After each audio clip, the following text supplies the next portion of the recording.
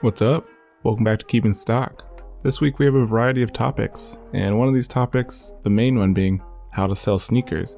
And the reason why I brought this up is because a listener, Tyler, thanks for submitting this, wanted to know how to sell sneakers, as some of us have fallen into tough times due to the coronavirus and are looking for some extra cash as the future or the next couple months is unknown.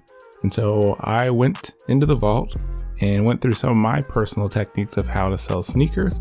But before we jump into that, just a quick reminder that Keeping Stock comes out every Sunday on your favorite podcast platform. Episodes are about 20 to 30 minutes long, so make sure to go ahead and follow and rate the podcast, and let's get right into it. How to sell sneakers. I broke this into 5 categories that I typically look into when selling my sneakers. And so the first one that I think is often overlooked or never really thought about is, why am I selling? And the reason why this is important is it gets you to create a sense of the value that you're trying to achieve or the profit you're trying to achieve when selling these sneakers. So are you selling it because you need cash in a hurry? Are you selling it because you're trying to reduce the size of your collection? Are you selling it because it really isn't your style anymore? And as you can see, those 3 reasons, and there's many more, all have a different value attached, right? If you need cash right away, you can try your best to get that top tier price, but you're willing to compromise because you need that cash as soon as possible. If you're just selling to reduce the size of your collection, like I've been doing over the past 2.5 years, I started about 250 sneakers and have slowly whittled down to about 75 to 100. And that has been a completely different selling process because I'm willing to wait out to get the right value for these sneakers that I know I'm selling and I know that they're worth. Further, in that third one, right? If you are selling because it doesn't necessarily fit your style anymore, that's kind of the balance. You can decide, I want to get rid of these as soon as possible, or I can wait it out and try to find the right price.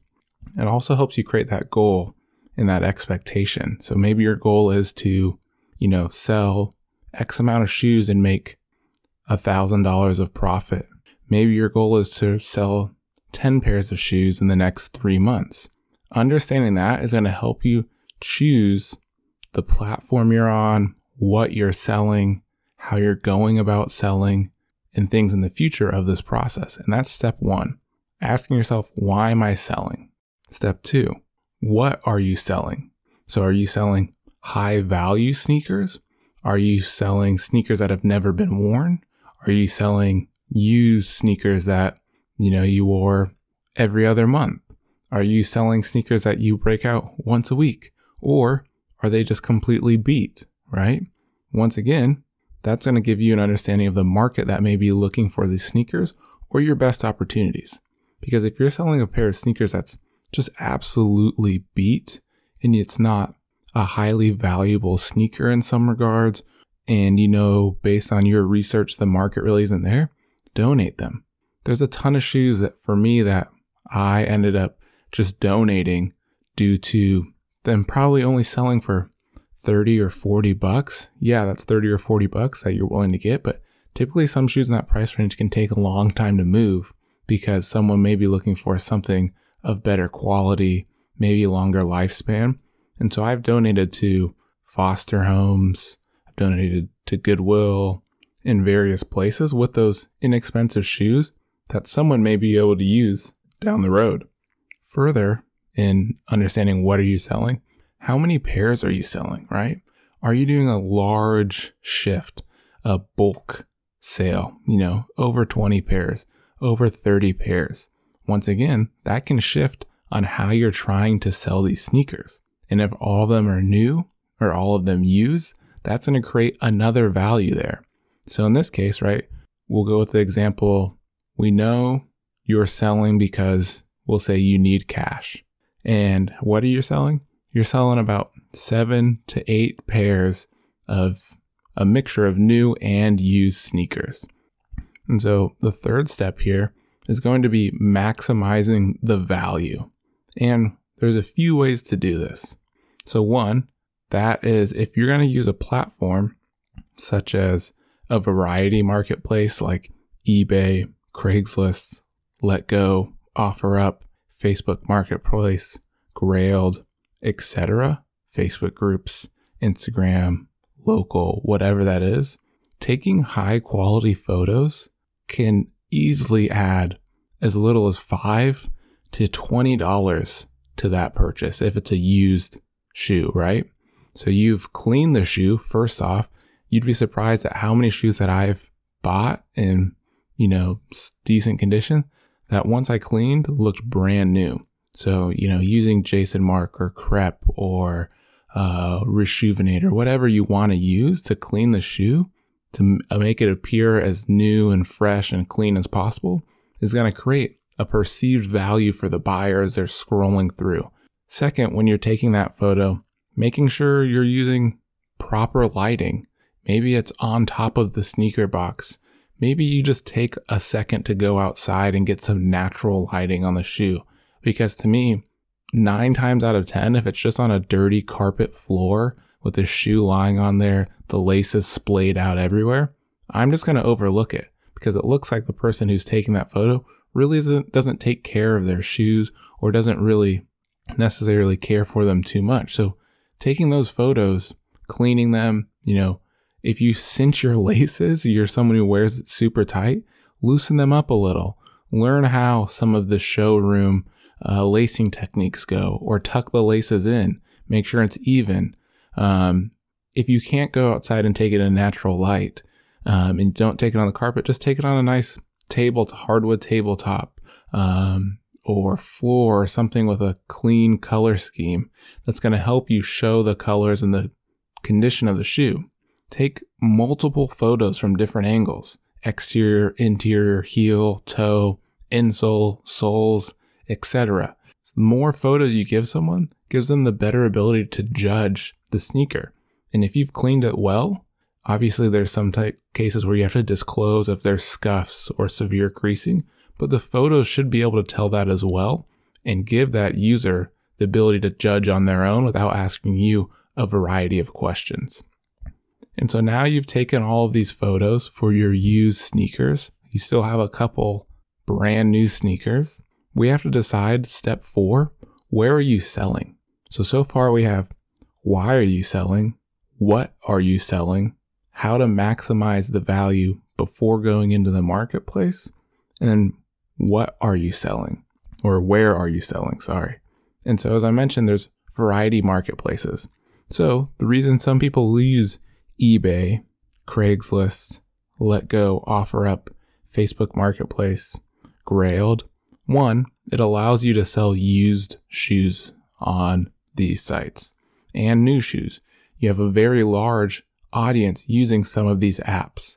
In some cases, like Craigslist, you don't incur any fees. And that's something you have to think about when you're trying to get cash is, are these fees going to cut into my profit and not make me reach my desired cash goal? And so eBay, crazy marketplace, hundreds of thousands of people looking for sneakers every day, but you're going to incur a small fee if that sneaker's under $100. Because recently they released or revealed that sneakers over $100, no seller fees. That's great. So sell on there if it's over $100. You've taken great photos. The other thing here is eBay allows you to accrue ratings. So if you're selling quality product over time and you're getting great ratings, it's going to help you maximize the value further, create reputability, because someone's going to see, oh, someone sold 87 products, 5 stars, great shipping, and you can charge $5 or $6 more than someone selling the exact same model because your reputability is way higher than their maybe 1 or 2 stars that some people are iffy about. Further, some of these marketplaces like eBay, you can do your competitive research and see what items not only completed, but what items sold for. So if you're selling a LeBron 10, right? You can go through, look for that exact colorway, that exact size, click the sold filter and see what pairs have been selling for.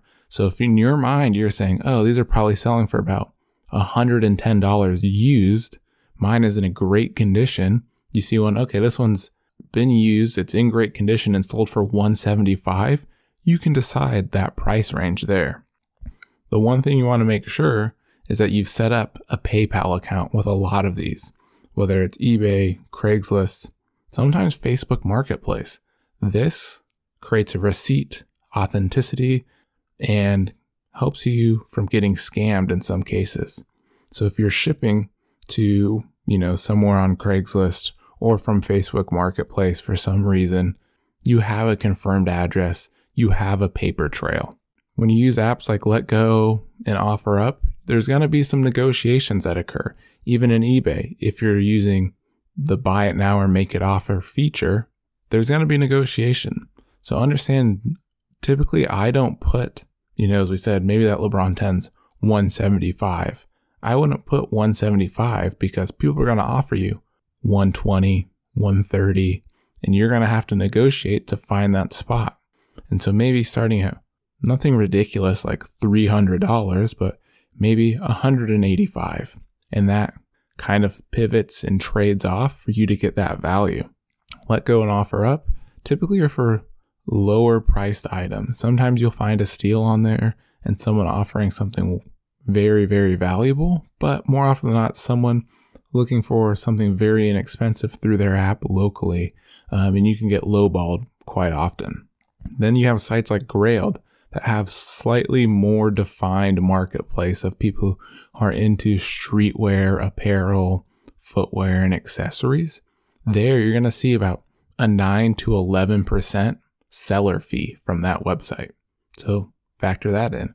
But the nice thing with Grailed is you already have cut off and defined a part of the market, as eBay is for everyone who can go down that rabbit hole. People going to Grailed may have a better opinion of their style or know more about the item, as on eBay, you look at someone, could be, someone's dad or grandfather who goes through and says, oh, these LeBrons are cool. I'm going to offer $60 when they're really brand new and $200.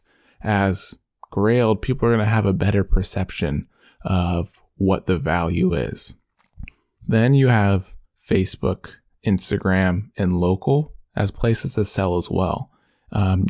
Thing here is you just really have to be safe with how you're doing this, because in these Facebook groups and they want you to ship, you could get scammed. They could send you a fake PayPal receipt. So make sure you're the one who's always sending the invoice and getting that returned, and they have a confirmed address.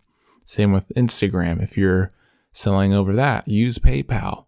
Be safe. If you're meeting up with someone, do it in a public place. Bring a friend or friends, just so things don't get hairy in some scenarios, especially if it's a high value sneaker. But if you're selling brand new shoes, right? So in this instance, we know you're selling because you need cash. You have 7 to 8 pairs of mixture of new and used. Obviously, new shoes are going to get a much higher resale value than used shoes. And so that's where those sneaker marketplaces come in. Very defined just to people interested in footwear or sneakers. And that's, your StockX and GOAT are the popular ones. And so you look at StockX, where you have them being vetted, verified. They already have product photos because the products are brand new, and you can easily see the history and trends of what things have been sold at. Once again, though, you're going to see a 3% payment processing fee, and then you're going to see a 9.5% transaction fee unless you scale up into the higher tiers. And same with GOAT, you're going to see a 9.5% fee on those sales. And GOAT does do some used sneakers as well, but primarily the source of traffic there is going to be new sneakers. But that, people already understand the value of these shoes because it's already defined that niche of culture. And then lastly, right, you could, if you were in bulk, say you just wanted cash tomorrow, you could go to your local consignment shop if there is one nearby, such as, the ones you've heard of are Flight Club, Stadium Goods. Here in Portland, we have Index PDX, and you can take them in bulk to these consignment shops. once again, you're only going to get a portion of the value if you're having them buy directly. So if you have them buy directly, they may give you 50%, 55, 45%, depending on the model, color, size, etc., of the actual value of that shoe, but you get cashed out right away. Or you can have them consign it, where in some cases it's 60-40, 60% of profit goes to you, 40% of profit goes to them, but that's a waiting game. And that would be better if you are just trying to dwindle down the size of your collection and you want to put it in a store where someone can see it and hold on to it. And those are all the areas of where you can sell. And lastly, my last tip would be just think about it an extra 5 or 10 minutes or even a day about what you're selling, because you don't want to sell something just because you need an extra $80. Obviously, there's different cases, right, where things are more significant and sneakers are the last of your worry. But if you're just selling something because you're like, oh, I can make, a couple $100 here, $300, that's a great profit. But what if you regret it down the road? One of my biggest regrets selling is the Travis Scott 4s. And I think I got in a cycle where I sold a lot of shoes that were no longer in my style. And I was like, oh, wow, making money. Soon, before I knew it, Travis Scott 4s were gone. And now that I look back on it, I wish I would have held on to those a little bit longer, just because of how hard they were to get, right? I got them for retail, which is great. But now that I look back on it, I wish I would have kept them. Same with the Ferrari 14s. Still on the fence about the band ones or black and red ones from a few years ago, but that's part of the selling process too. And that kind of comes back into why are you selling? Just think on it for a little bit to make sure this is the right move when selling your sneakers. And that's the 5 tips, right? Why are you selling? To help you create that goal, set your expectations of the value you're trying to get. What are you selling? Are they used? Are they new? How many pairs? Should you donate them? Is it worth waiting on them? Maximizing the value. So taking proper photos, cleaning the shoes, presenting them as best as possible. Where are you selling them? Is it a variety marketplace like eBay, Craigslist, etc.?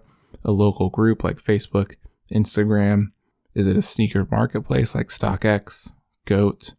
Or is it going boutiques or consignments? Lastly, think about it just for an extra couple moments, just to make sure you won't regret it in the past.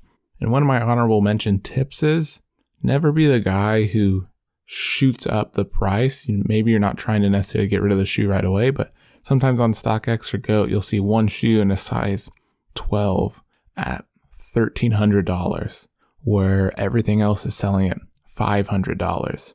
To me, there's no way of winning that. Someone's always going to undercut you. And say in your mind, you're like, oh, maybe I only really want $600. You shoot that bid to $1,300.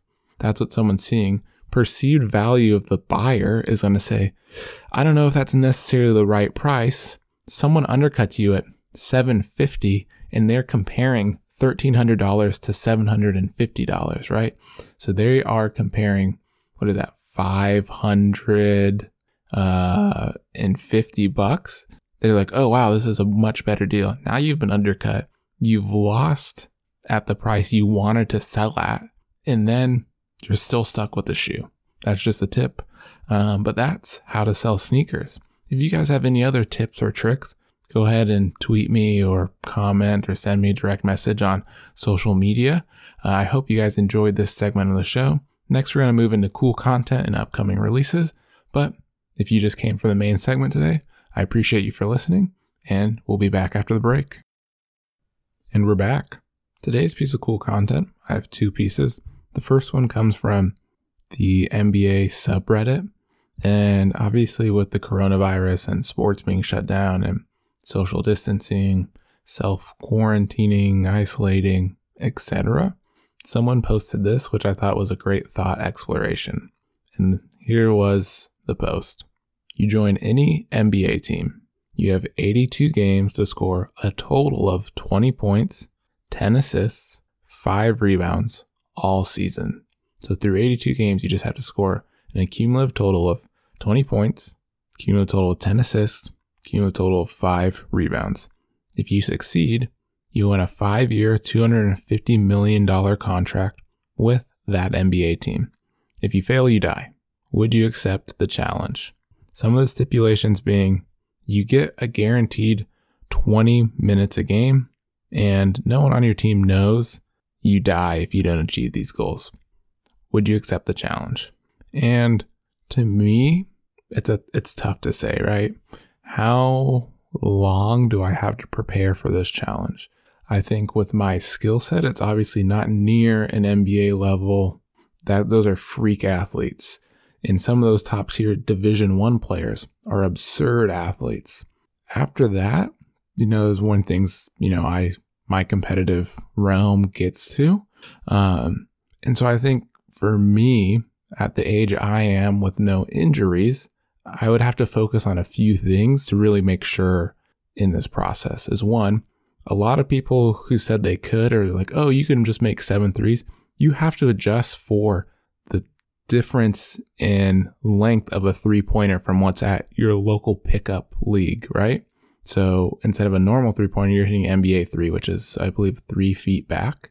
So that's one thing. That's a huge difference. Like if you are arguing that with me now, I don't believe you have really played basketball to a various level, because from high school to college to NBA is a huge jump if you're just used to shooting, 20 footers or 18 footers. And then from there, I would have to speed up my shot release. By no means is it slow now, but it has to be much, much quicker on that catch and release front. Then I would have to continue to work on free throws, right? Because if I'm playing 20 minutes a game and I do get fouled, those are free points. And I want to make sure at least 85% of the time I'm going to get those free points. And so those are the things to score. In terms of assists, that's a tough one, right? Because you have to really tighten your ball handling. You have to upgrade your court vision, understand where that shooter's pocket is, and really understand the flow of the game. Once again, that's going to take time to get used to with your teammates. And then further, 5 rebounds. I think 5 rebounds is more doable because not all rebounds happen in the action-packed zone for an offense rebound. Some of them are just lucky bounces. Some of them, people have already taken off down to the other side of the court. That may be a little bit easier than the 10 assists or 20 points. Just because, luckily I'm in that realm of being not absurdly tall, but, the size of an average NBA point guard. So I'm not too short. I'm not absurdly tall. And so your skill set and fundamentals have to be really tight. But I think at the end of the day, knowing long enough out, maybe a year out to train, condition, tighten things up, speed up the shot release, understand the flow of an actual NBA game, because that's another thing that's completely different from any level that you'll ever play, is the flow of an NBA game. From there, I think I may have an opportunity, so I would accept it. 5 years, $250 million, might as well. If I fail, I die. Not anything I'm afraid of, so I think I'd accept that. Go ahead and let me know what your thoughts on taking on that challenge. And the second piece of content was with this self-isolating. I think one of the cool things I saw this week was the sneaker chat that was put on by Will Hardison on Twitter. And so that's at Will Hardison, Hardison, and just tweeted out 5 questions to the sneaker community. You responded, created some conversation, and it was super sweet to take part in. And that's my cool content for the week. Now, let's get into upcoming releases. These upcoming releases will be for March 23rd, Monday, through March 29th, Sunday. And really not a whole lot. We get the Adidas Yeezy Boost 380 Mist, non-reflective. I'm not going to lie. This 380 silhouette is slowly starting to grow on me, along with a 700 in that kind of Anta all black colorway with a cage on it. That comes out on the 25th. You can expect those to be $230. And then on the 26th is Air Max Day. And if you haven't, go check out my last podcast on the history of Nike Air Max and how it was made. But we get the women's Air Max 90 metallic pack That comes in gold, silver, rose gold, starting at $180 retail. We get the reverse duck camo Air Max 90 for $140, which, to be honest, I don't like at all. I don't like the reverse infrared. I wish it was just black where the infrared was. Then we have the undefeated Nike Air Max 90 in Pacific Blue. Then we have another Air Max 2090, a new silhouette coming out on Air Max Day in a duck camo colorway. And that's really on this release calendar, all the releases I have. So I hope you guys enjoyed today's show. I hope you maybe picked something up on how to sell sneakers, or maybe thought about it in a more constructed way. Maybe you're still thinking about, would you take that 5-year, $250 million contract or die scenario? Or maybe you're picking up one of the releases. But as always, I appreciate your guys' time, and I'll catch you next week.